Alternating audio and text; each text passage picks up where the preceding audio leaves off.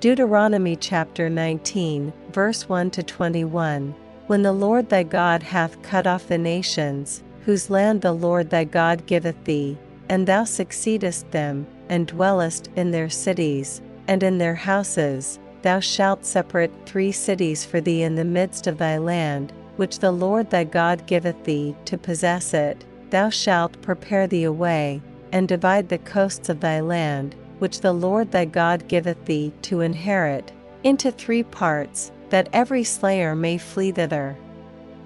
And this is the case of the slayer, which shall flee thither, that he may live, whoso killeth his neighbor ignorantly, whom he hated not in time past, as when a man goeth into the wood with his neighbor to hew wood,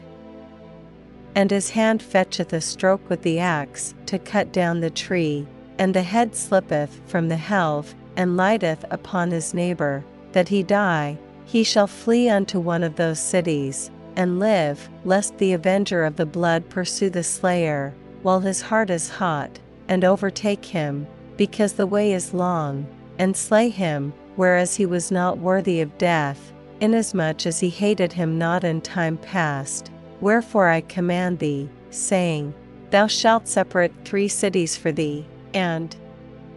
if the Lord thy God enlarge thy coast, as he hath sworn unto thy fathers, and give thee all the land which he promised to give unto thy fathers, if thou shalt keep all these commandments, to do them, which I command thee this day, to love the Lord thy God, and to walk ever in his ways, then shalt thou add 3 cities more for thee, beside these 3, that innocent blood be not shed in thy land, which the Lord thy God giveth thee for an inheritance, and so blood be upon thee. But if any man hate his neighbor, and lie in wait for him, and rise up against him, and smite him mortally that he die, and fleeth into one of these cities,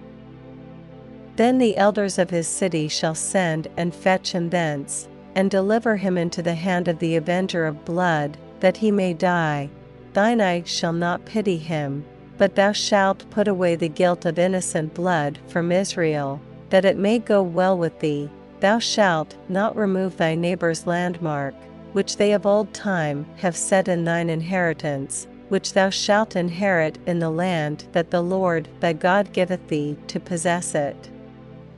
1 witness shall not rise up against a man for any iniquity, or for any sin, in any sin that he sinneth, at the mouth of 2 witnesses, or at the mouth of 3 witnesses, shall the matter be established. If a false witness rise up against any man to testify against him that which is wrong, then both the men, between whom the controversy is, shall stand before the Lord, before the priests and the judges, which shall be in those days, and the judges shall make diligent inquisition, and, behold, if the witness be a false witness, and hath testified falsely against his brother, then shall ye do unto him, as he had thought to have done unto his brother, so shalt thou put the evil away from among you. And those which remain shall hear, and fear, and shall henceforth commit no more any such evil among you, and thine eye shall not pity, but life shall go for life, eye for eye, tooth for tooth, hand for hand, foot for foot.